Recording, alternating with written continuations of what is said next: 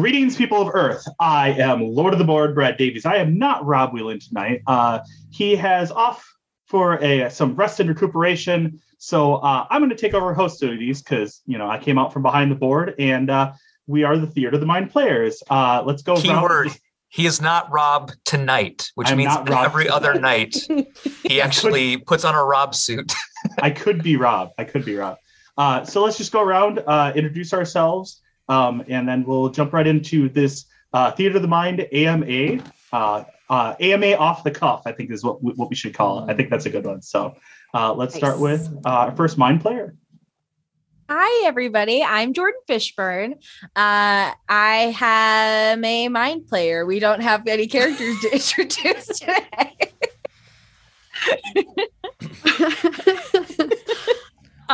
Okay. Nothing else to say about yourself, Jordan? I am here. Yes. Okay. I am Tawny P. Thompson. Tonight, I will be playing Tawny P. Thompson, she, hers. And I am an actor, fight choreographer, and aspiring writer, voiceover artist, etc. here in Milwaukee. Hi, I'm Tony Cheek, he, him. I will also be playing Tawny P. Thompson. Nice. Yeah. Twist.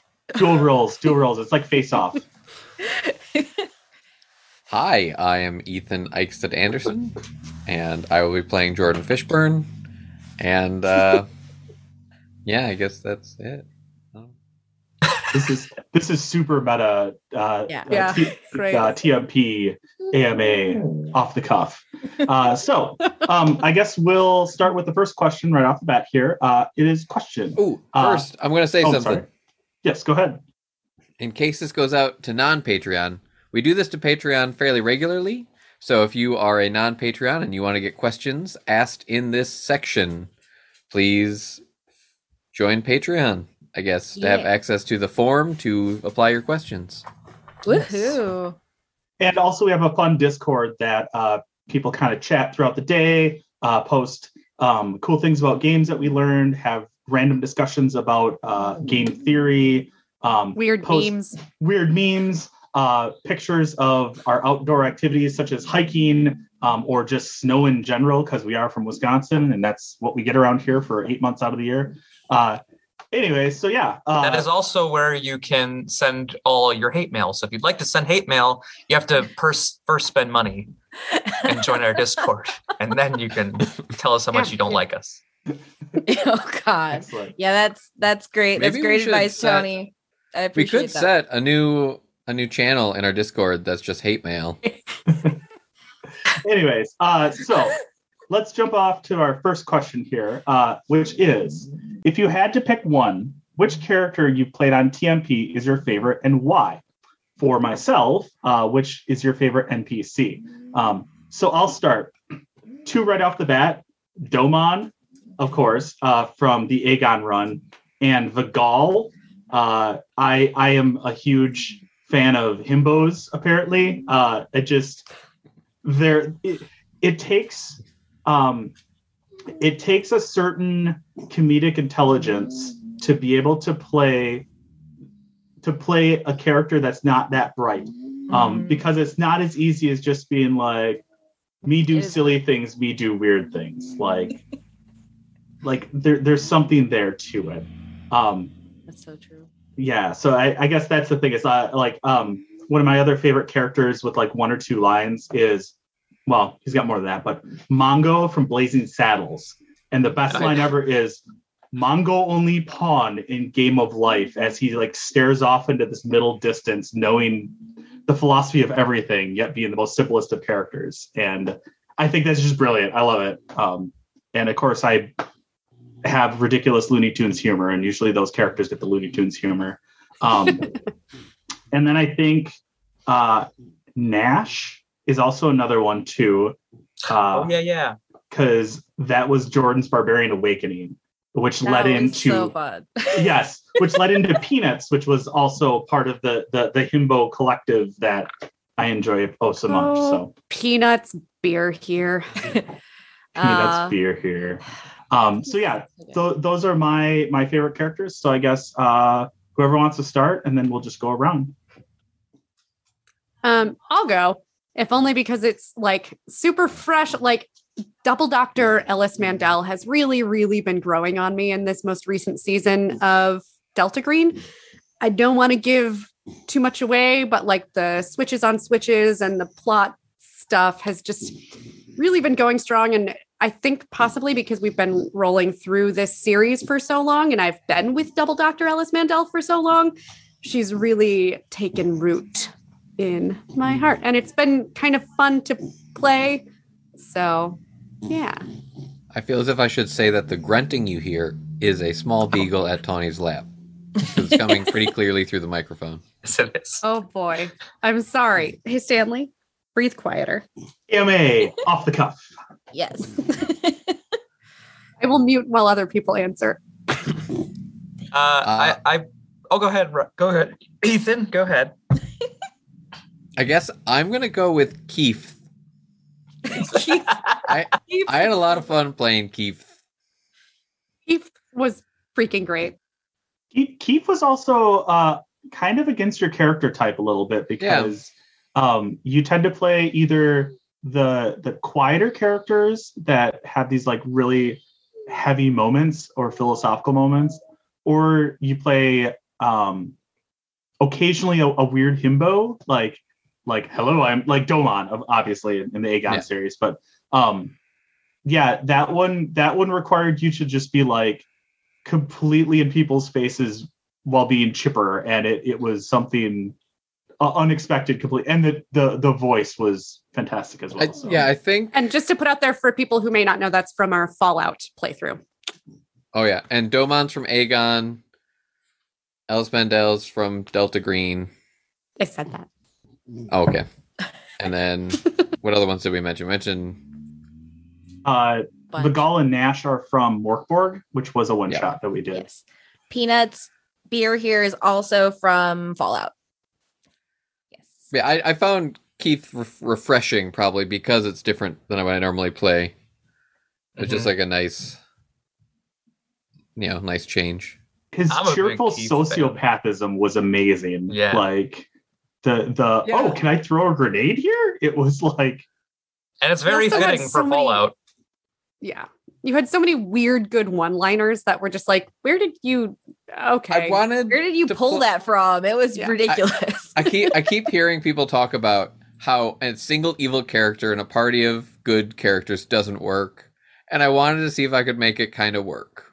It was more chaotic, neutral than evil. It felt to me, but I enjoy the experiment. It was very HK-47 from like Knights of the Old Republic. 100%. Yeah. All right. Who else do we have? I think I probably would. It's so hard to choose. It's like looking at all of your children and kicking all the ugly ones away, and then picking from your favorites out of those left over.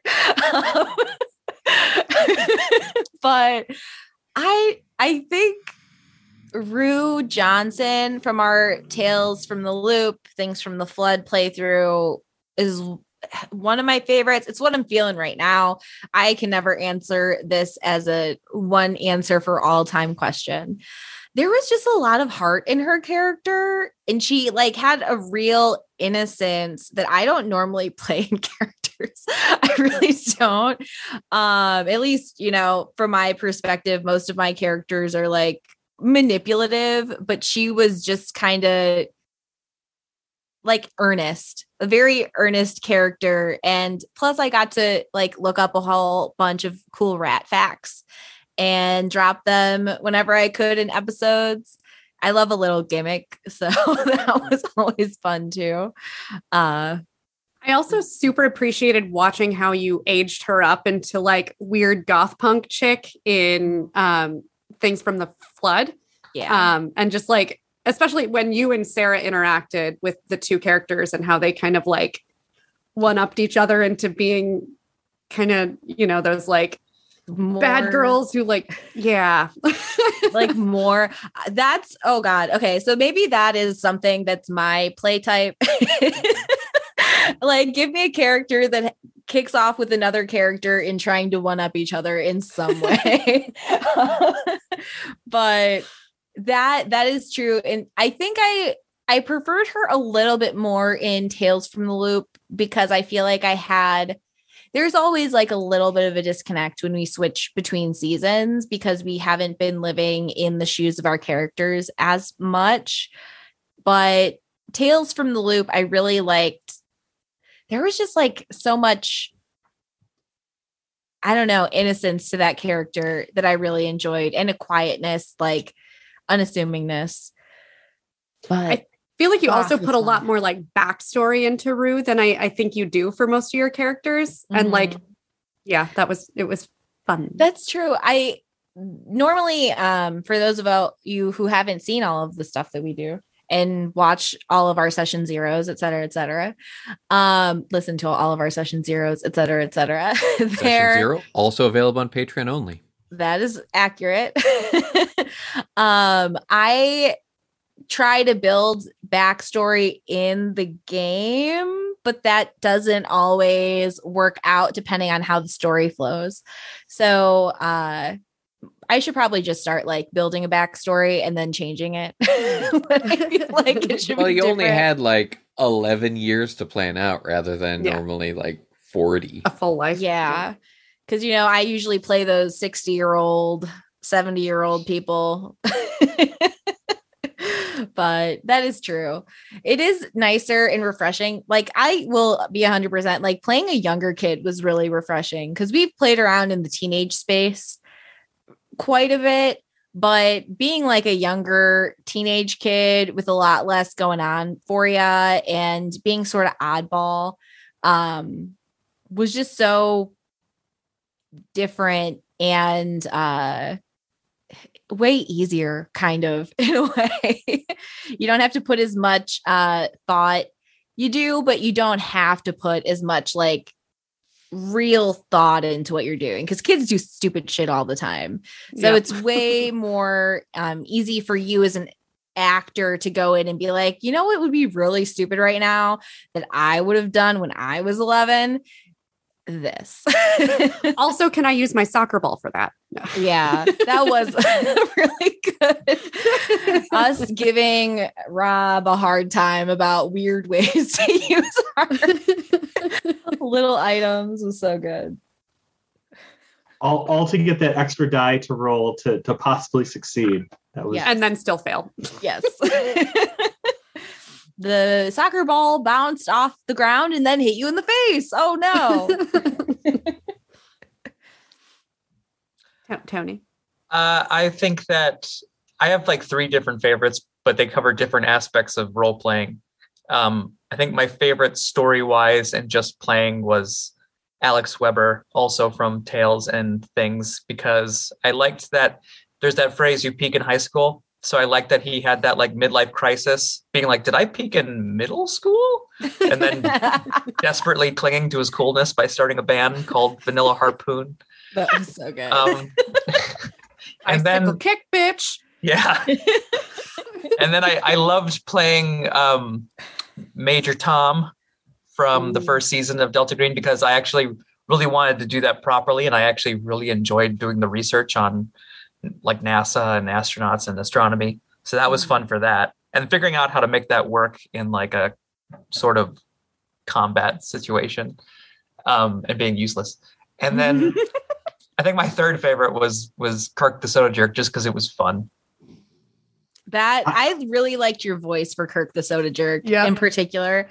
Sometimes you guys do really cool character voices, and I'm so jealous. You have no idea. I get so jealous and so excited to hear you guys start talking. I want to shut up when we're playing to make you guys talk more. You know that sometimes I build my characters just based on what accent I feel like doing for that game, right? Like, yeah, I know. And that's Tawny's amazing. bag of accents is a real thing. But I don't want Jordan to not talk because every show we do, I'm hoping that Tawny and Jordan will Start fight each other. Yeah. All right. I guess does someone want to grab the next one, or should I just go ahead and keep reading? Or Yeah, I'll do one. Kind of a little bit related to very vaguely to the last question that we did. How much and what kind of preparation and research do we do for our characters, the setting, and game system? Do we have a clear concept? Do we develop them organically through play? And does that change depending on the game? Go ahead. Yeah, No, go ahead. I'll start a little bit here. I can give a little bit of insight into what Rob does. Obviously, I'm not going to speak for him, but being the one behind the board and we bounce ideas off each other quite a bit, I kind of see into Rob's processes a little bit. And what he tends to do is, I think he does a lot of, he reads the rules, he gets inspired, and then he goes and finds movies or books that are part of that genre and just like consumes as much as he can of that genre. And out of that grows his ideas, because in certain types of genres, you kind of have to have these touchstone moments. You know, if you're doing something where it's kids, like Tales from the Loop, like we were talking about, you obviously got to have that, oh, the friends have a falling out. You got to have the riding the bicycle scene. You know, there's the tender moment around the campfire where everybody's like, this is how you make s'mores. And like, you know, they talk their feelings out. So Rob does a lot of bouncing those ideas off of me, where he says, all right, so here's a thought. This is what I want to do. And then I grab that and say, oh, that's awesome. What about if blah, blah, blah. And I throw a couple other ideas back at him. And that's kind of how he prepares. For me, for myself, when I play games in general, I really don't do a lot of research. I kind of base it off of stuff I already have kind of in my head. I also base it off of what I've played before, or my knowledge of the system, or having read the system. Mm-hmm. So I kind of just run with it. I don't really create a lot of backstory. I also grab a lot from the archetype that you build. If you tell me you have a dwarf with a jetpack that is part of a architect or a engineer society that uses souls of the damned to make their jetpacks fly, I'm like, awesome, I'm gonna run with that, and away I go. There's a Soulborn character from World of Warhammer, you know, like that sounds awesome, I'm gonna run with that, of course, you know, and just go from there. So me personally, I tend not to go too deep into backstory, which I know is completely counterintuitive to what you're going to hear from everybody else. We'll do a gradual build up to Tawny, maybe? No, I'm kidding. Yeah, right. And then I guess I'll jump next, if that's the plan. So yeah, for me, it really depends on the system. I kind of make the character first and then figure out like bullet points on how it got, you know, these skills or like to the situation. And then just kind of leave those loose bullet points until we're actually playing, and then kind of fill it in as I go. That way I can make kind of decisions on the fly and then react off of it after that. So it kind of just builds on each other which is kind of why I guess I tend to be more into it later on in each game. Like the further the story goes, the more I feel, you know, connected to the character, but Mm-hmm. I think that makes sense. I think that like especially lends itself to because there's always both sides, right? If you build organically, then you're building yourself into what is getting presented by the game master as opposed to either side. But I feel like this is like just only from very like brief game mastering experience. The more backstory people give you, the more they help you build out your own world, as opposed to having something whole cloth and people integrating themselves in all of the things that you aren't saying. So it's a nice little mixture. I think you always. That was one of my favorite things about running Blades in the Dark when we did is like. Sorry, kind of weird sidebar, but like everyone kind of created their characters. I gave them like a high level overview of like, this is the type of crew you are, build your characters. Let's talk about some backstory. And then I tried to work that into the very few sessions that we played. And it was a lot of fun. Okay. Sorry. No need to be sorry. That's a good addition. It's a good addition.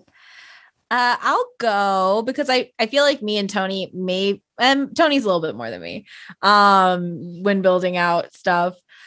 I actually weirdly tend to be more specific and more researchy about characters that have technical jobs that use information that it will sound better if it sounds like I know what I'm talking about. So if I play somebody that is supposed to be very knowledgeable about medicine, I do a lot of research about medicine and the kind of stuff that we're going to run into in the game. Right now, I am playing a hacker character. So I researched a crap ton of hacker stuff that probably won't ever see the light of the game. But if the situation comes up, I'm going to have that word ready or this situation ready and going off of this. And everybody's going to look at me like, wow, why did you know that? And I'm going to go, it's for the game. It's for everybody to feel like it's real and it's happening. And I don't go, wait, everybody, let me Google what blockchain is real quick so that I can make also the NSA would like a word with you. Yeah. How many times did you rewatch Leverage while you were building out tentacle boobs? I have no idea to what you're referring. I, of course, did not base my character upon a very well-written and well-respected hacker in a heist drama that was on a television network for quite a long time. Hardison. For anyone who doesn't know, Agent Typo's like online handle is tentacle boobs. Yeah. Yes. For our current Delta Green run, I play Agent Typo, whose online handle is tentacle boobs, spelled in leet speak. So it's less. It's the same amount of. So it's more hackery. Yeah. So it's more hackery. To get it past the censors whenever I have to type in a group chat and they try to censor words. But it's completely dependent on how technical it is, or if there is a specific the only other time that I tend to do a lot more backstory is if I'm trying to approach something with sensitivity. Then I'll do a little bit more background in how best to portray that, because we're doing improv here in our game. So knowing more before you get into situations where you'll have to react to things and interact with things. And if you're playing a character, even if it's something that you identify with, sometimes you have to think about it from a larger lens outside of yourself, because just because you as an individual are okay with stuff, you never know what kind of stuff blows back on a community or people that have had bad experiences with something. So that's the other half of the coin where I'll put in like a little bit more effort and research. But honestly, I really like building into the world and having like a pretty solid outline, but not anything too far back when it comes to backstory. For me, I really like making backstory. That's like half the fun for me. So I tend to go a little deep sometimes. Depends on the game though, how deep. For example, my favorite character I've ever played is a character from our Cthulhu game, which we never recorded because we did it before the show. But he was a World War I veteran. He lived in Harlem. He was into like Egypt and the discovering of King Tutankhamun's tomb. So like there's all these different areas that I was adding to him and researching. And so he felt like the most fleshed out, which I really connected with. The only other character I think I've done that with so far in terms of research is my first Delta Green character, Tom, because he was an astronaut.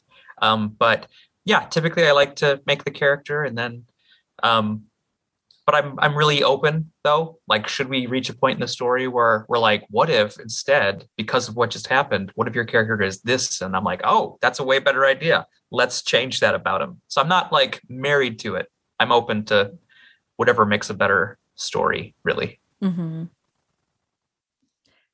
That is something Tony's really good at. He's really good at flexibility, honestly. He like really plays into all the shit that we have going on in the story very well. I think my favorite part ever that I've seen Tony just completely like, sure, we'll go with it, was the Baron von Munchausen show. And Tony's playing this character and someone says, I believe you're illiterate. And he goes, yes, I am illiterate. And just took the coin and rolled with it. Like, Tony had a backstory in his head and it went shh, as soon as someone said that, and it was fantastic. Both live shows, both Ghostbusters and Baron Munchausen, it was just me being like, okay, everything that I had in my mind is out the window. So I think that's what made Munchausen so much fun, is just being able to throw that all away and just be like, yeah, you're right. It was made of cheese. Yeah. And then, I guess finally on the complete opposite end of the spectrum from my pantser mentality of everything, I guess, is Tawny. Hi. I do tend to come to most of our zero sessions with like 2 or 3 very fully formed characters, with like some wiggle room, of course, in terms of like archetype and things like that. But I have always been like super character driven. If I'm watching a TV show or reading a book and there is not a character that I feel like I can get in their head and understand why they do what they do, and like, I don't like that media. It's just like never my jam. So my characters tend to kind of come to me that way, almost fully formed. And I've always had like a super vivid imagination. So I always have just like a really clear idea of what their home lives look like and like what their motivations are. Like, what is it that makes them do what they do? And I will say, I think what makes it work in your case is that you are doing the internal work for the characters and figuring out what their backstory is for motivations and internally what's going on. And then you come to the table, and if someone says, oh, I think I'm your best friend from high school, you take that suggestion and you meld that with how that works with your backstory. Like, oh, does this character have a friend from high school? And you can modify with that. So I think you work very well with that. I have everything fleshed out background, because I think people kind of have it in their head from past experiences. I know I do, where I've come into a game session and someone plunked down 5 to 6 single space typed mono whatever letter things of, here's my backstory and I am a loner and you need to suss this story out from me for us to actually have fun in this game. And it's like, no, that wasn't a lot of fun. Yeah. No. Where that always does drive me insane. And yeah, I do like being able to, especially during the zero sessions, it's a really good time. One of the things I think we do very well in our zero sessions is we always take a minute to say, okay, so how do y'all know each other? Why do you know each other? Does anybody have backstory? And so many times we've done like, okay, you're playing siblings, or Cyberpunk, when Sarah and I just like, I think it was during the zero session, we were just like, are we twins? We're twins. Yeah. Cool. Let's go. And it was really easy to take those things and say, okay, so how does that fit into whatever? Or sometimes it does mean like, okay, I throw away this weird page from it and I suck in this thing and whatever. Mm-hmm. And I think that is something I've also learned with my novel writing, is like, don't get too precious about stuff, because it can tell a much better story if you go back a second time and go, okay, so I thought that was cool, but this is way cooler. Mm-hmm. So save your darlings and put them on a shelf to use elsewhere eventually. Yeah. Or kill them. I guess no murder in this house. Cannibalize your darlings, because only pieces are beautiful. I guess the one last thing I was going to say on this was backstory is also very easy to create. I was playing in a game off stream once with some people, and it was a Indiana Jones kind of style action pulpy game. And we literally started the scene, and I just threw off the line, and that's why we can never go back to Monaco. Yes. And it stuck. And that was canon backstory that we built that entire skeleton off. And to this day, we still will say, and that's why we can't go back to Monaco. So, it's kind of both things. All the preparation you've had, but then there's also these flashes of brilliance in a game that just boop, everybody goes, yep, exactly. So. Yeah, Brad, is so true, Brad. Yeah. That is so true. Brad, Sarah, and Rob all have really good RPG stories of their own, which I will not tell because they're not my stories, but they're pretty great. Yeah. So we'll have Rob record the "I Can't Feel My Legs" story sometime. It is one of the best gaming stories ever, and not because I was part of it. It really is that good. We have it verified by a third-hand opinion. I guess. So, who wants to go next with their next question? I will. This one is from Varg. When you are playing, how do you trade off your or the team's success versus what makes the better story overall or for your character? If possible, give examples. That was the one I wanted to ask. Tony, dang it. So how do you trade off your success? and that kind of builds right into it, right? Yeah. Well, typically I will, and I think really this is Ethan's move. I call it pulling an Ethan. But if it's a really bad decision, but you know it's going to make a more interesting outcome, I will 100% choose that over what the smart thing is. Well, I go with it mainly because I want to know what's going to happen. I don't really, at certain points, I don't care about my character. I don't care about really the story. I'm just like, I really want to know what would happen if I push this button. There's also like a very great, like valid thing that is very helpful to our group in particular, because we're over planners. Anybody who's watched our show will listen to us plan for a very long time, get into the situation, throw it out the window, and just do whatever. And having those moments where we can just step back and go, fuck it, let's see what we can do. What can we do here instead? Even if like a part of you inside is dying because you know it's wrong. I think, like, for an example, I guess when we were playing, oh boy, my memory is so bad for stuff, but when we were playing a recent game, of which I'm looking up the name of it now. It is recent and I should remember it. We were in Basin for this game.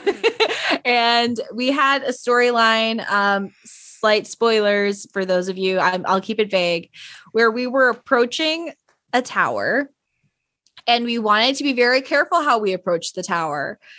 And then we just went, screw it. We knock on the front door. And then things happened.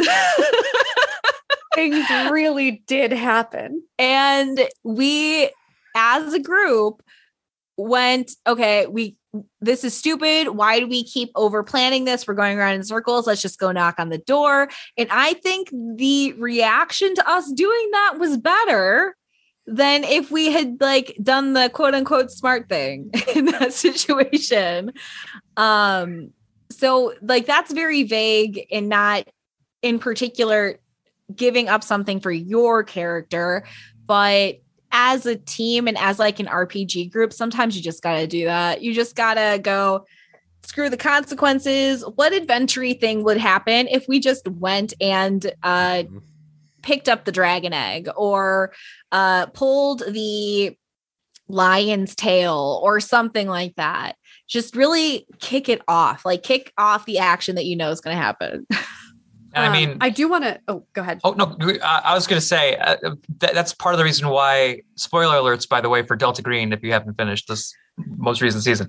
But that's why I was pushing for us to rob a bank in one of our episodes, because some of our characters, not mine, but some of our characters have really good bureaucracy, but it very seldom actually we get to like utilize it. So I thought, well, if we're in a group where we're in a government organization that literally just covers up shit, and we're short on money, and we need to make like a trip to Belize. Let's rob this bank with very minimal security. It's a random example, Belize. To build on that, Sarah. Oh, I'm sorry, Tanya. I cut you off. My apologies. Oh, that's okay. I just wanted to throw a little bit of love at Rob for this, because so many of the times, like when we do that thing where we go, all right, fuck it, I guess I fail because, I mean, let's see what happens. When, you know, sometimes you could be like, okay, I'm going to use this to re-roll that and blah, blah, blah, blah. And sometimes we just go, you know what? Yeah, no, I failed. Rob does a really great job sometimes of being like, okay, so let's do it this way. You succeed, but this really bad thing happens instead.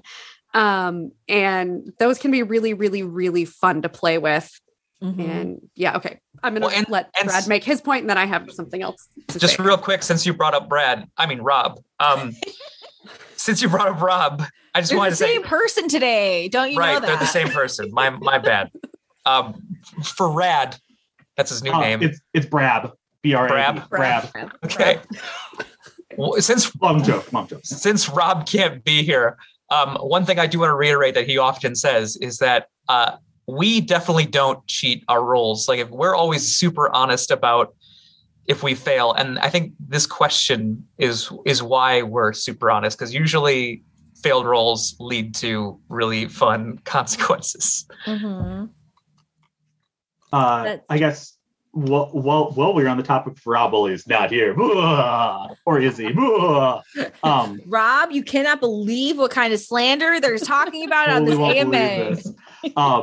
I've had the pleasure of gaming with Rob for decades now, very close to that, at least a decade for sure. And I have learned from a long time ago, Rob is very good at not saying, oh, you failed, well, your character dies, and the end of the game, and blah, blah, blah, blah, blah. This terrible thing happens to you, and screw you, ha, ha, ha. Because Rob has always said, death is uninteresting. It's just, oh, your character's dead. What happens? Oh, you're dead. You know, Dark Souls, whatever, you're dead. He does a lot of, okay, so how can I take your character's life and make them have a very rough time that's probably a miserable thing for their character, but actually really fun to play with. What's worse than death for your character?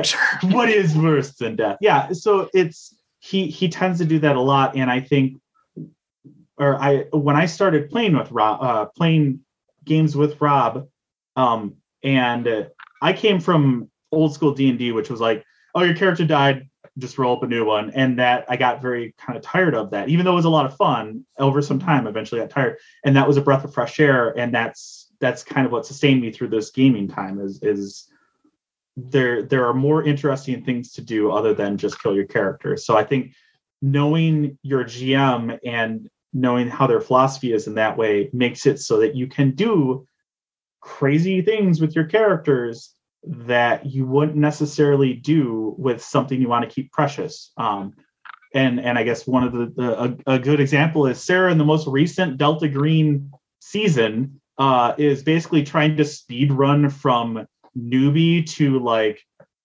Cthulhu-esque hypergeometric amorphous blob on the table. Like she is just full tilt forward.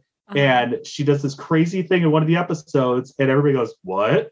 And Rob's like, "Okay," and you know that empowers the players and the characters to make those decisions. So it's maybe it's one of those you don't have to choose between the two. It's something that creates interesting gameplay because I don't know.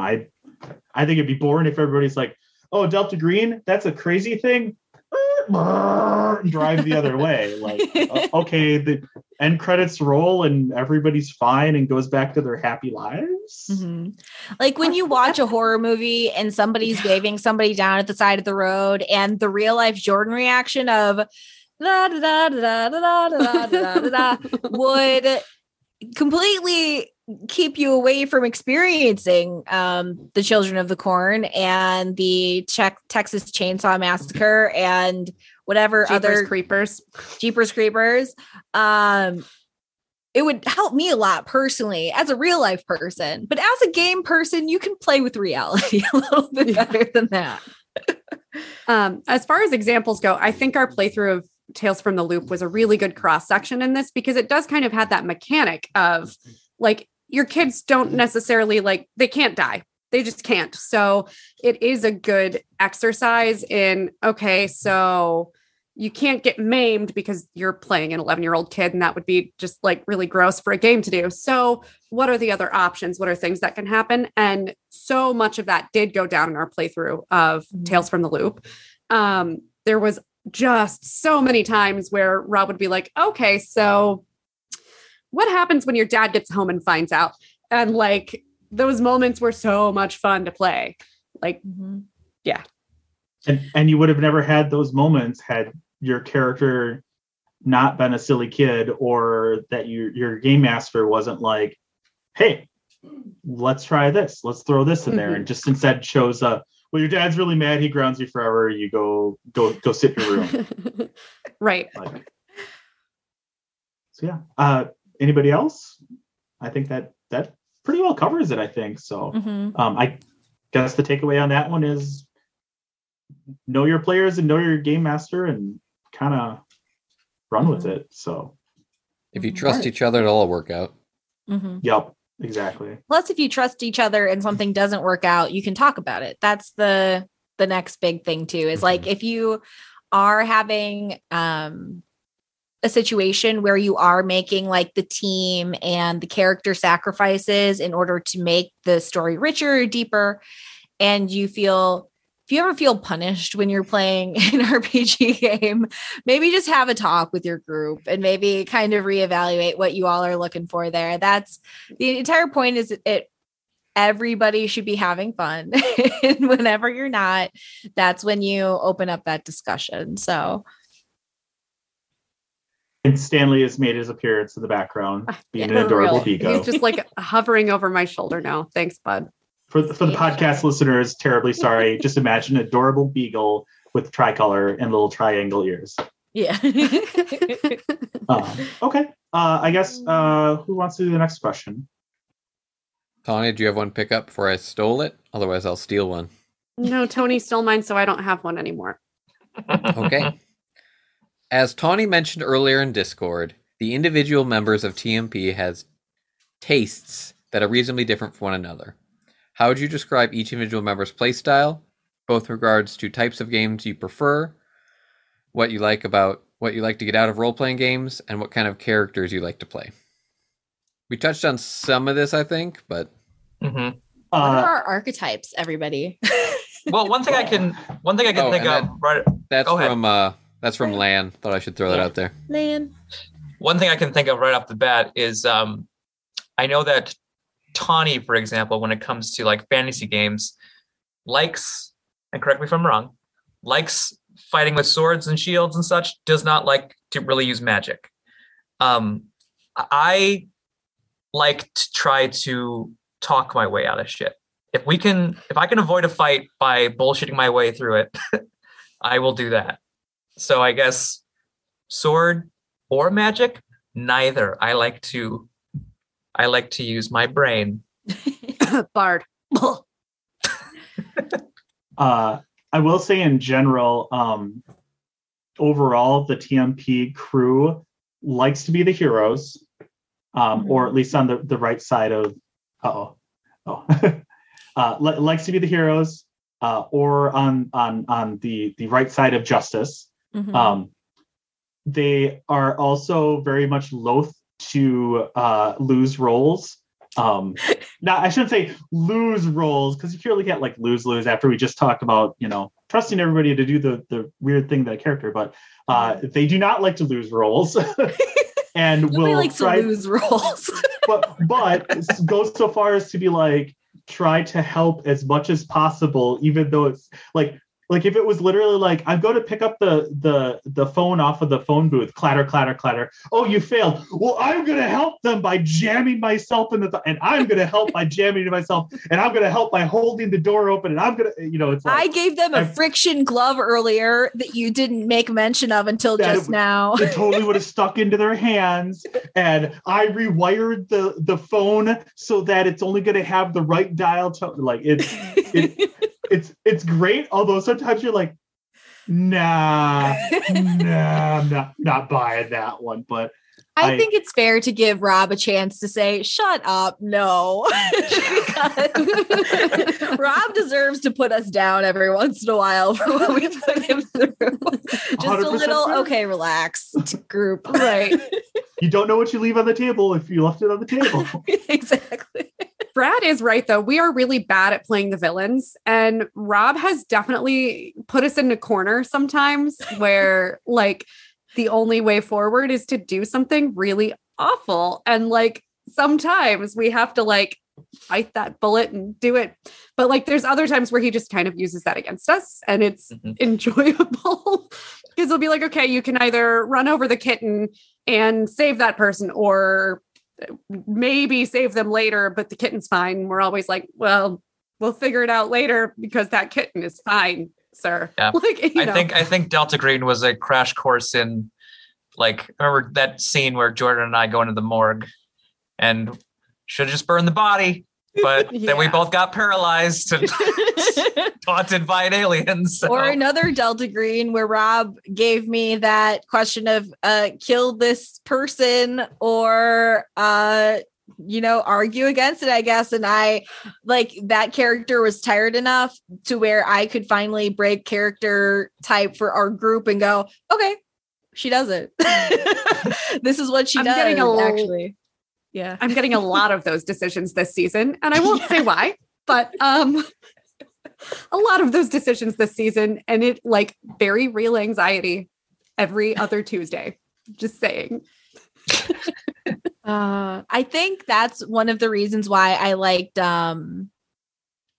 Morkborg so much, because we were just playing like little gremlins, like little crazy people running around doing stuff, and just like my character's name was Nash. It was just like, so fun, and barbarian rage, craziness, and just like every once in a while we'll pull out a game where we could just go crazy and we aren't like as married to the reality and drama of it, because as soon as we start getting dramatic, then we're like, but we want to be good. We want to do the right thing, blah, blah, blah, blah.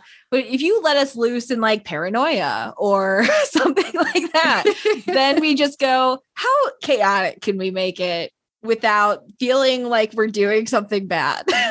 Over the Edge was a good one for that too. Mm-hmm. Yeah. We took that to some weird places. Our Wizard of Oz. Yeah. I also think that it's the fact that TMP is wanting to play those hero roles and stuff, and they really how you all really push for doing the right thing and finding the solution, and even putting yourself at a greater disadvantage to do the right thing. That's an interesting group there, because how many people will play a home game and it's either you barely get out of the bar because everybody's fighting with everybody else, and I try to sneak over and steal money from the barbarian. The barbarian turns into a bar fight or whatever. This or the con games or convention games where you just jump in and drive the wheels off your character and whatever, it's just a convention game, who cares, Mm-hmm. I think that's an interesting thing that most people don't necessarily hear a lot of games of, is people agonizing over those moral decisions. That how many people have played a game like Fallout and went super like, oh well, this is the good karma run, and then this is the bad karma run. Like we're always on the good karma run, but sometimes we like to do the bad karma run. Yeah.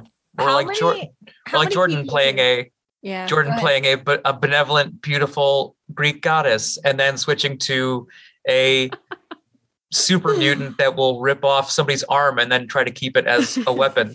Yeah. I think that's one of the things I like so much about our format is when we do swap games reasonably often, we do get to kind of mess around with archetypes. And say you lock yourself into an archetype for 4 or 5 episodes, like it's 4 or 5 episodes. So you can try some weird stuff and some new things. And if you didn't love it, like, okay, you just don't have to play a character like that again. Or, I mean, there's even been times where like, if we pick up a second season, someone decides like, I don't think this character is really fitting anymore. So can we kind of write a reason for them to not be here anymore? I'm going to write a new one. And that has been kind of fun to play with as well. Do you want me to? I feel like I've been talking a lot on this one, but I think it's because I sit behind the board a lot and I listen to how everybody plays and bounces back and forth between each other. And then of course I'm sitting on the editing board, hearing some of the same lines about 4 or 5 times as I'm cutting things in and out, whatnot. I guess, do you want me to do the archetype of what I see people play their characters? Do it. Brad, I mean, read our astrological D&D TTRPG archetypes. I'm going to read. I'll get you a read, honey. Yes. So, who do I start with? All right. So, Tawny plays the good character that wants to face everything head on, even if they probably shouldn't. If she could get into someone's face and be like, "This is why you're wrong, and this is what you need to do to fix it. What do I need to roll to make them do that?" That's Tawny, and she also doesn't want bad things to happen to people around her. However, are you talking? I thought we were talking about RPGs, not real life. Capricorn. No. I mean, agreed. like in real life, Tawny is not a Capricorn, but people bleed into their characters quite a bit. Like it just happens. Although when Tawny plays against that character type, that's when you start to get Ellis Mandel Sindage. and Stabe Sindage, and you have those characters that have more bite to them because you're like, oh, what? How did that come about? Like it's that like, oh, this little sharp needle, and you don't expect it. I Ethan, love that about Tawny's gameplay, just so you know, in case anybody was wondering. Thank you. Ethan likes to play wallflower wild card, where he will watch things that are going down, and like he had said before, you just want to see what the button does when you press it. So you'll tend to be like, I'm gonna hang back, and then throw in the one random line that either starts the fight off, starts off a weird side quest somehow, or like just kind of starts a weird dialogue option, I guess, in the game. And it's very interesting to see that, because you do make the choices that not a lot of people will make. Most people would be like, well, okay, so I'm going to play this like this, and this, you're like, or how about, and then it's like, we're turning left pretty hard. And Ethan, then it's kind of like, how can I break the game? Yeah, exactly. It's but when he plays against character, he tends to play the Keith character, which I would say was your very much against character type of almost, I don't want to say motor mouth, but charismatic, and it kind of is like, it's another one of those, oh, where did that come from? But you do it so well, it's like, oh, you should do that more. I mean, it's fun when you press the button, but I think you should also like press other people's buttons. Try that. It's interesting to see that come up both ways. I think I physically need an accent to do those. Because I can separate it more from myself, if that makes sense. It does. Yeah. I can see that. Yeah. Tony likes to play the emotional dagger a lot. So he'll play these characters that are like, leave me alone, I'm tough, whatever, brr, brr, brr. But then like out of nowhere, there's this one scene you're like, oh God, am I actually crying? Like that seems to happen a lot. Your character, Horizon with his dad in Masks, or I'm Being in blanking. Tails Tails. with Alex and oh God, Sarah's character. Melanie. No, Oh yeah, Melanie. Melanie. Yeah. Yeah. Mags was Tawny. That's right. Or Cyberpunk. Your sad backstory that came out in this awesome Johnny Silverhand song way. Yes. Still sad shit. that we. Yeah. I'm still sad that we haven't gone back to explore that whole. Oh yeah, thing. I'm sure we will. Yeah, and I think Oliver, even Kirk the Soda Jerk kind of had that a little bit. He's like, yeah, leave me alone, I'm a ghoul. But then like secretly down inside, I think Kirk the Soda Jerk's like, but could you listen to my radio station, please? I really like putting I like when people listen to my radio station. So Yeah. And then you'll take that and then you'll flip it and kind of turn it almost darker with your Vason character did that. And I'm blanking on his name right now. Where Max. Thank you. He had that emotional through line, but I don't know. He felt darker to me. It was. You could almost think of it as reverse. The emotion was at the front half instead of the back half, and the back half was that kind of loner kind of thing where it took the same feelings but kind of switched the intensities. Mm-hmm. Yeah. And Jordan plays the face. Yeah, you like to play like you said, a manipulative face, but I also think it is I almost think it's like highborn the way you come off. I know that would be like a fantasy trope setting, but or like CEO or someone who or a Light Eyes. Yeah, if you're into Stormlight Archive, a Light Eyes. Jordan tends to do that a lot, where she wants to control the things she can control inside her sphere, and if she can't, it is useless to her. She'll be like, no, I will, whatever I can consolidate. And I think you saw that. Definitely see out in Aegon with Kyria, because once she got the helm of the boat, it wasn't going anywhere else. Yeah. Although she was a gracious leader, she was magnanimous. No one else touched the oars. Or touch the paddle or the tiller. That's another thing I want to say real quick, though, is that when I say I love to watch Tawny and Jordan fight, it's not because I enjoy them like angry at each other. It's because they're such good friends, and they've been such good friends for so long that they know each other so well that when those moments do happen, they're just so fun to watch. Man, I keep coming back because it's so fresh, but that bit in the most recent season of Delta Green between Typo and Teaspoon, and again, I won't go into it because people probably may not have seen it yet.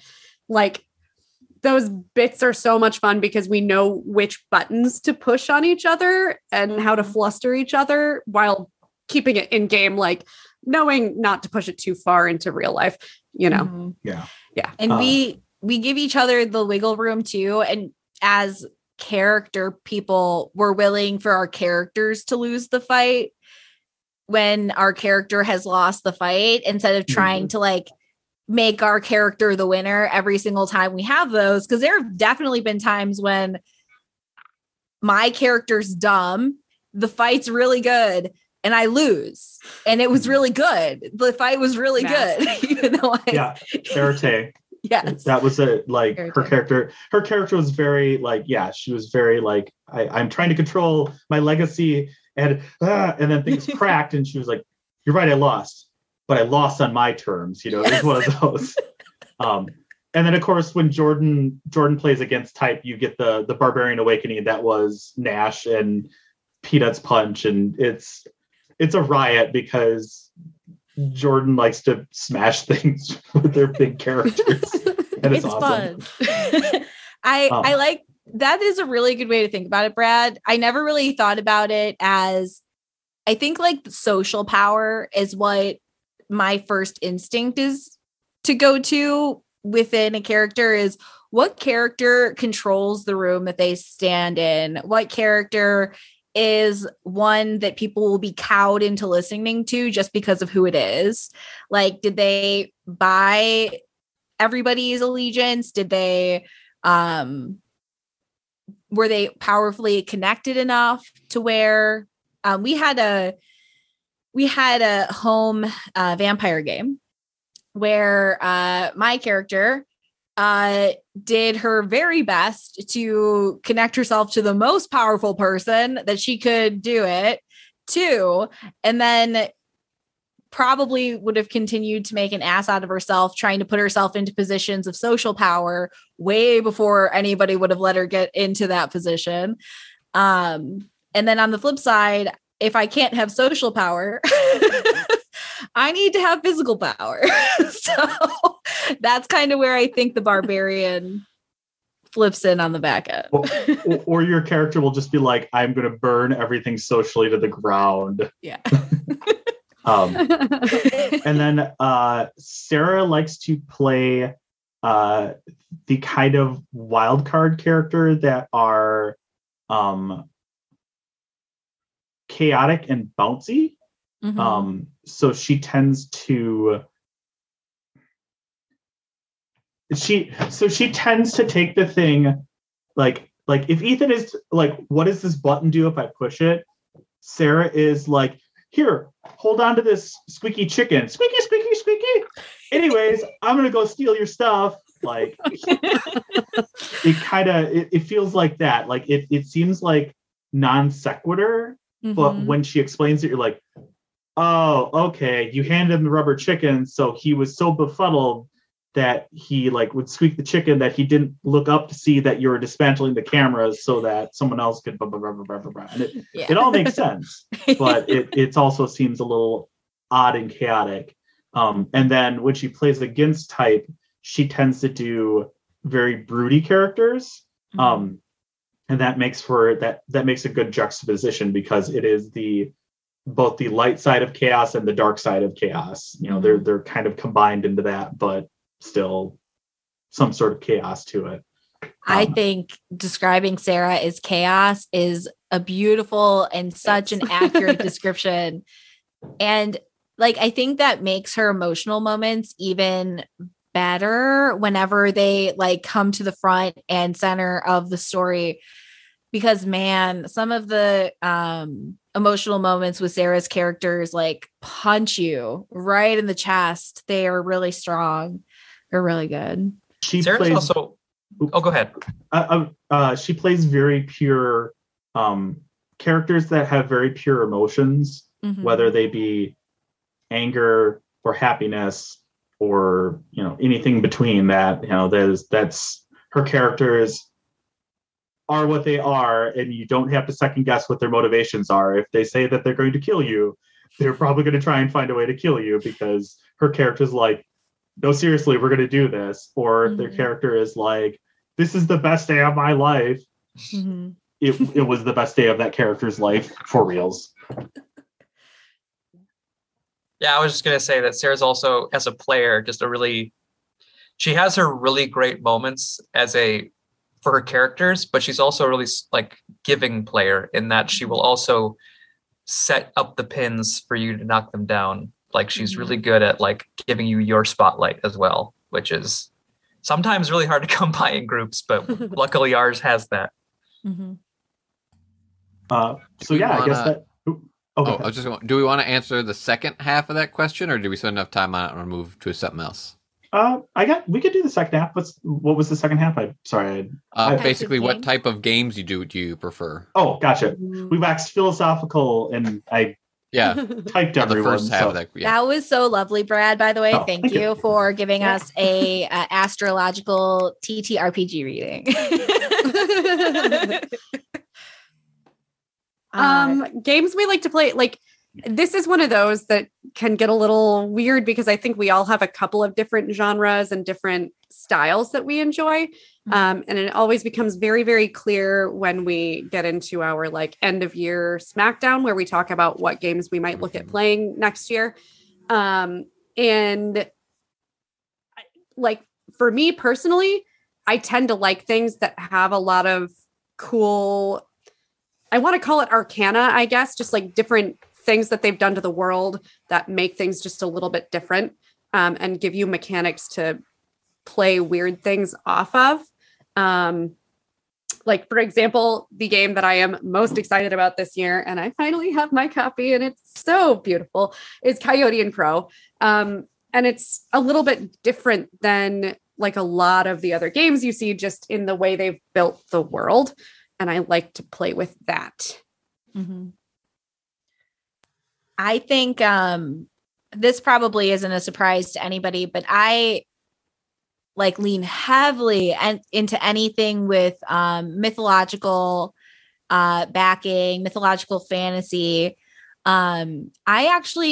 We don't do this a lot in TMP, but I really like games where you can really go all out in battling and that kind of stuff too. I think that's an interesting mechanic, which is kind of funny compared to the archetypes that I tend to like to play, because they're not usually aggressive in the martial sense. But the ability to do like, I think part of this I'm going to blame on Tawny, actually, because Tawny's combat descriptions, when she does combat descriptions, are like, she will choreograph what is happening in the fight. And it is wonderful.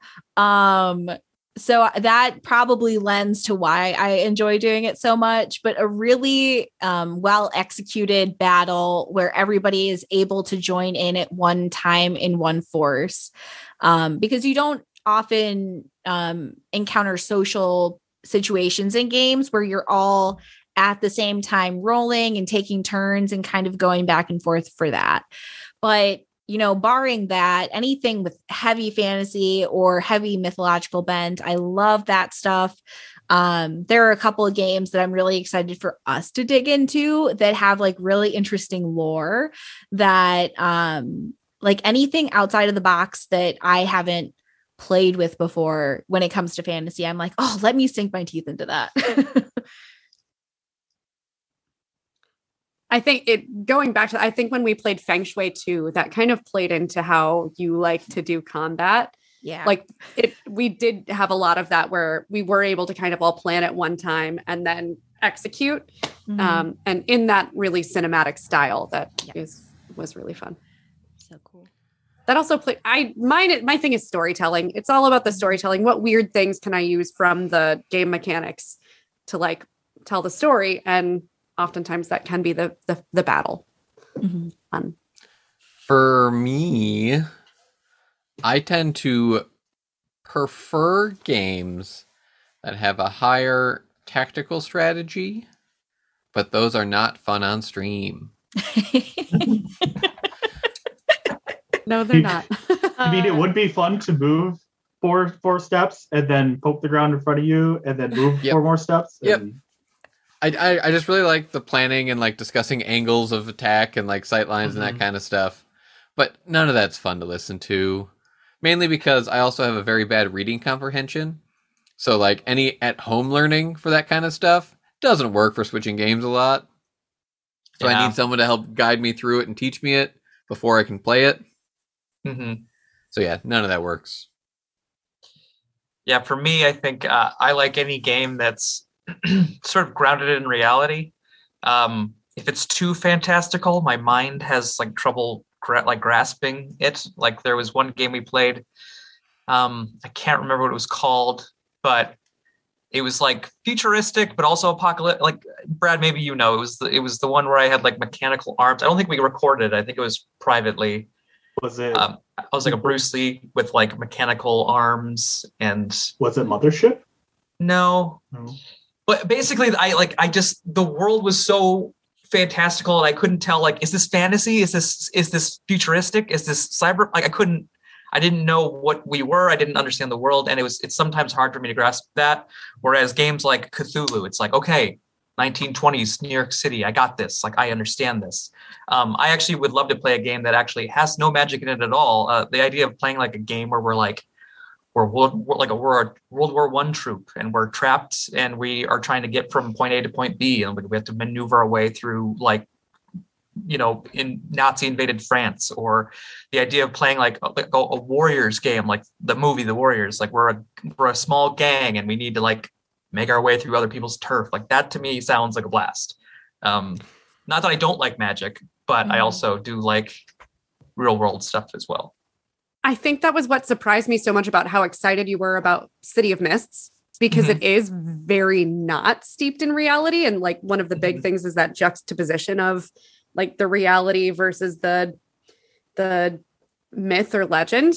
But I think it was really, really fun to take that and explore and try to see like, how is this different from, I think that's why I made the push for it so much, because it goes back to the first question about how I find character creation to be like half the fun. So the idea we can take a like legend from any sort of medium, be it mythology or literature or what have you, it was just so appealing to me. Like, I can literally take anybody and make them and twist them to work for this game. That sounds really fun. I guess for me, I tend to like games that have an interesting mechanic that makes you feel like the genre. And I think of Forbidden Lands, of course, I've said it a bunch of times, but it's got a really cool travel mechanic that really makes you feel like you're lost in a sword and sorcery world trying to figure out what's going on. I'm trying to think here. Mothership is one I played. Spotted Cow is delicious. Spotted Cow, you should totally sponsor us. Anyways, sponsor us. Come on, Nuclearis, let's go. And Culver's. I like Morkborg has a really interesting mechanic that. Mothership has a really interesting mechanic, and actually, I think sort of either got borrowed or just came out at the same time. But Alien does it too, where stress actually will stress other people out. So you have that moment of like, I'm not panicking. Yes, you are. You're panicking. Oh God, I'm panicking too. And then, bad stuff happens. And that's very much indicative of space horror. Like I should probably put that on the list. Mothership. Or more Aliens. The idea of our stressing each other out sounds great. I would feel so bad for all of you guys. I also like I like genre type stuff that you can confront the thing that is causing your life to suck in that game. Like Tales from the Loop, you can confront the weirdness that's going on that creates chaos in your little kid life. I haven't played a lot of Dungeons and Dragons lately, but Dungeons and Dragons, you go fight the dragon over there. I do like games that are like Vampire, but I feel that sometimes when I play those games, it's very much like, well, I won in this regard and I lost in this regard, so I ended up at a net zero. Games like that are fun. I don't tend to gravitate towards them as much. So like I'm not a huge fan of Call of Cthulhu type stuff or games along that line. I enjoy them, but it's, to me, always feels like, well, Cthulhu is this horrible monster and you can't really fight it, but the best you can do is, I don't know, live tomorrow. I'm like, okay, that's cool. But whereas Delta Green is like, okay, here are the terrible decisions that led us to this dim back alley that we're going to have to sacrifice our lives for. Well, at least we know that the world lives for another day. To me, that's actually confronting the thing. You made that decision to do that. You're pushing forward against it. So those are the genres. Delta Green, you can set something on fire and maybe like at least destroy that bit of it. Okay. I think that pretty much sums up that question. What do we want to go one more? I think we've all gotten one question in except for Ethan. right? Tawny. Tawny? Do we want to go 2 more questions then? Yeah, I was gonna wrap up, or I guess bring up the question, because this is, I think, the first time we're releasing an AMA like to the general public. So the question here from Wendelius, to catch up those of us who are newer to the stream, how long have you been playing together, and what gave you the idea to start streaming these games? It feels like a big step and commitment compared to playing privately among friends. And I guess, like, I think we did the math the other day, and it's been just about 4 years, or very close to 4 years, since we started on this little journey. It all started because we had a new gaming pub opening down the road here in Milwaukee, and they were having an international tabletop weekend like celebration. And I don't know, Brad, if it was you or Rob who had the idea of like, well, hey, let's do this weird stream thing of Feng Shui 2, like in celebration of their opening, and record it and put it out for their fans. And for one, the audio sucks balls on it, and it like is frustrating. We recorded it in a bar. Yeah, we recorded it in a bar. Also, I had no idea what I was doing at all. Like, I don't think any of us did. There's one point in that recording where if I recall, some drunk guy leans over and he's like, "Hey, what are you guys doing?" We're like, "We're actually recording this. So if you could, not, but hey, happy birthday, bro." But we got through with that. Like, I think it was 5 or 6 hours where we were just sitting at Oakenshield. And we were like, shit, guys, this was a lot of fun. Can we keep doing this? Does this feel like something we should keep doing? And yeah, I think it was within a month we had kind of like figured out how to try and set up things in the basement to all sit around the one singular Yeti microphone we had at the time and make it work. And I don't think we've really ever looked back, but So to sum up, Brad, Sarah, and Rob been gaming together for a long, long time. Brad met us and we started gaming together. Then a bar was opening and looking for a way to promote themselves, so we did a live stream there just for fun. And then we became addicted. Rob met you guys, actually. Rob met us. Yes. Yeah. I know that we're all getting really confused because Brad and Rob are the same person here tonight, but it was Rob. We just got Brad and Sarah in the friendship, so that was great. That was a good addition. That's true. We had gamed with Rob for maybe a year or two before the Feng Shui stream. Yeah, some of the games we played were Leverage, Cthulhu, and maybe Seventh something Sea, else. Seventh Sea, Blades in the Dark.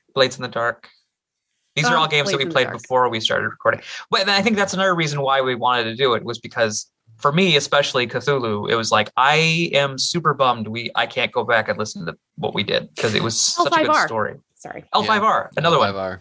Yeah. So, I mean, there's unfortunately so much stuff that we did that will never see the light of day because we didn't record it. But I think that was a big reason why we wanted to do the show, because we discovered there's so many fun games and there's so many fun stories we're telling that we want to. I mean, if nobody else is going to watch our show or listen to it, we will, because we love we love the stories. To back up before that, even I had been. It was at a Gen Con. I went to Gen Con, and Kat from Pelgrane Press was saying, "Hey, we want to try and get into this streaming. Critical Role is a big thing. Twitch seems to be the thing." And at that time, every gaming company was trying to scramble and figure out how to do this streaming Twitchy thing. Because at that time, Twitch was only for really gaming, and it had just started getting big for role playing. And I was like, "Thank you, Crit Roll." Thank you. Yeah, thank you, Crit Roll. A rising tide raises all boats. Yes. And then lowers them if it's a tsunami, and then raises them very quickly. Anyways. So I was like, well, I'm slight techie. I can figure stuff out. I'm like, sure, let me try and figure this out. And for a whole year, I kind of just sort of picked at it here and there and didn't really get very far. And I talked to Rob about it. He's like, yeah, that's kind of cool. Yeah. You try and figure that out. And I was like, yeah. And then after a while, I was like, okay, so I got to the point where I'm like, there's no way in heck I'm going to be able to run tech, run the game, put everything together. And I think Rob also realized that, and he's like, I know some people. They're all theater people. Would you like to? And then Rob just kind of was like, hey, Oakenshield, I know you know me, let's do the thing. And that's kind of how that sort of all fell together that way is it all started from back when everyone was scrambling to try and get a live stream together. And now everybody has actual plays and stuff like that. So we were at the forefront of that vanguard. I mean, we did. And here we are continuing to fly by the seats of our pants. Yeah. I mean, we all do bring something. I think another reason why it happened is because we all brought something unique to the table that sort of just happened to fall into place. Like I had been already video editing since high school and doing YouTube. So I was like, what if we filmed it and I edited for YouTube? And then since Brad and I share back and forth, and then Tawny went, Tawny and I want to be like voice actors. So Tawny went real deep into microphones and she loves doing research. So she figured out how to make that work. And then, Ethan has been really good with that too. He's been editing the podcasts. So Ethan is a podcast connoisseur too. So he was our like decades of market research all rolled exactly. Into one. Yeah. 100%. Well, I think that was one of those things where like we had been doing the show for almost a year when Ethan started getting real heavy into listening to podcasts at work. And we were just kind of like, why don't we just take everything we've done and put it into podcast form and do that? And we got medium bored like the winter of 2018, I guess it was. And edited like the 4 series that we had and just like brute force threw it onto some kind of podcast platform and said, let's see what happens. If they could do that pre-COVID, you guys should be afraid. That was a lot. They did a lot to get that all set up in podcasts, just like our YouTube people did a lot to get everything set up on YouTube. And It was, you guys kicked that out of the park, honestly. And speaking of which, I know this might be, I don't know if this is a good time to do it or a bad time to do it, but out of this podcast birthed another one. If Tawny and Jordan and Sarah want to, obviously Sarah's not here, but if you want to, since this is going publicly, should anybody not know about Romancing the Game? Oh yeah, that's true. That is true. You mean the one that we haven't recorded in a couple of months because we suck at life, but we're going to get back to it. They don't need to know that. We have a hiatus. We can cut We're that about out. to jump. We are back on a horse. We're fixing to. We're fixing to. We have a podcast called Romancing the Game where we approach video game romance options and romance in games in general, and in a more critical light where we review the romance part of the game. We all know and love very common and prolific games that have romance on them, like BioWare is quite famous for having that as a major selling point. So we review each of those different types of romances, the characters that you can romance, how those stories play out, how it interacts with the game itself, in world building. And we release, episodes and go over it in detail. We have a lot of fun. 10 out of 10. Yes. So yeah, that's kind of how it all came together. It was basically people who were playing games and went, sure, we could record that, and figured out how to do it is kind of really the way it came about. So, and I think we just kept having fun and realizing like, how much more fun could we have if we do this with it? Yeah. There's also the quality drive too. It's like, yeah, that was awesome. It reminds me of the Tenacious D Pick of Destiny. Yeah, that was awesome. Yeah, it was awesome for bullshit. And then of course we're like, no, we got to do it better next time. Like, so it's even though it sounds great, we're like, no, we're gonna do better next time, and then we'll just like, I don't know, try and find better mics or I don't know, better camera placements or something. I don't know. It's Mhm. Well, and that's why your Patreon dollars are so crucial, because they help us produce this show. thank you very, very much. Theater of the Mind Players is made Brought to you possible by- by viewers Like like viewers like you. Do. Okay. I guess last question then. I could also do a rapid fire. Yeah, there's two that should be pretty short on here. Yeah. There's actually Basically, there's a couple that could even be just yes or no. Close Yeah. to last question then. Yeah. how long do you averagely record / play your sessions for? We might as well just discuss our basic procedure at this point, or how we've done it over the past. Right around 4 hours. Yeah. Mhm. Yeah. If we're I guess we could talk yeah. about like the It arc started of how off we've done that we things. did. Yeah. It started off that we did live for basically 4 hours a night. And then we had 1 week to edit all of that and release it on podcast and VOD. 4 hours of audio and video. We were sweet summer Um, children. And then we got burnt out pretty quick. So then we decided to stop going live and then went pre-recorded and gave ourselves 8 days to edit all of that. But then we had sometimes a buffer and sometimes not. And that also burnt us out. So now we record for 4 hours, break it up, and then basically release it sequentially. That way instead of doing one giant chunk, that way it gives us more than like 2 days to edit each hour. And there was some epiphanies there too, because we were on Twitch, because that's where everybody had to be. It had to be on Twitch. And we weren't getting the views on Twitch. Twitch is awesome for games. Twitch is awesome for people D&D. doing cool things. D&D, because people have recognition where people are like, I want to go watch D&D. But for smaller indie games, Twitch is not really where it's at, because no one goes on Twitch just to sit and watch at 4:00 on a Wednesday to watch this one group. Twitch is you jump on, you watch for 3, 4, 5, 6, 7, 10 hours, whatever, and then you jump off and expect to have content there. So we weren't on enough to do anything. So that's why we said, okay, let's go tape. And then it was, okay, well, people are watching our stuff, but really who has 3 hours to sit down and watch the 3 hours? Okay, let's break that into an hour long.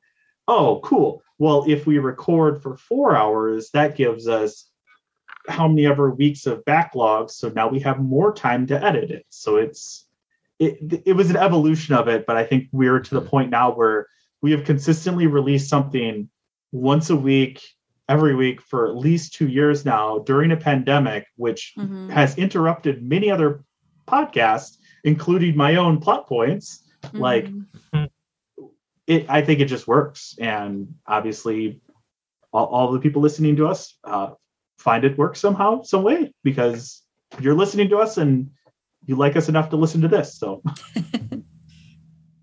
Okay, so I have 3 rapid fire questions that we can go through real quick.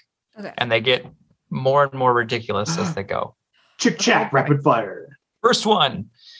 Does Brad get to vote on the game SmackDown? Yes. Yes, Yes. he does.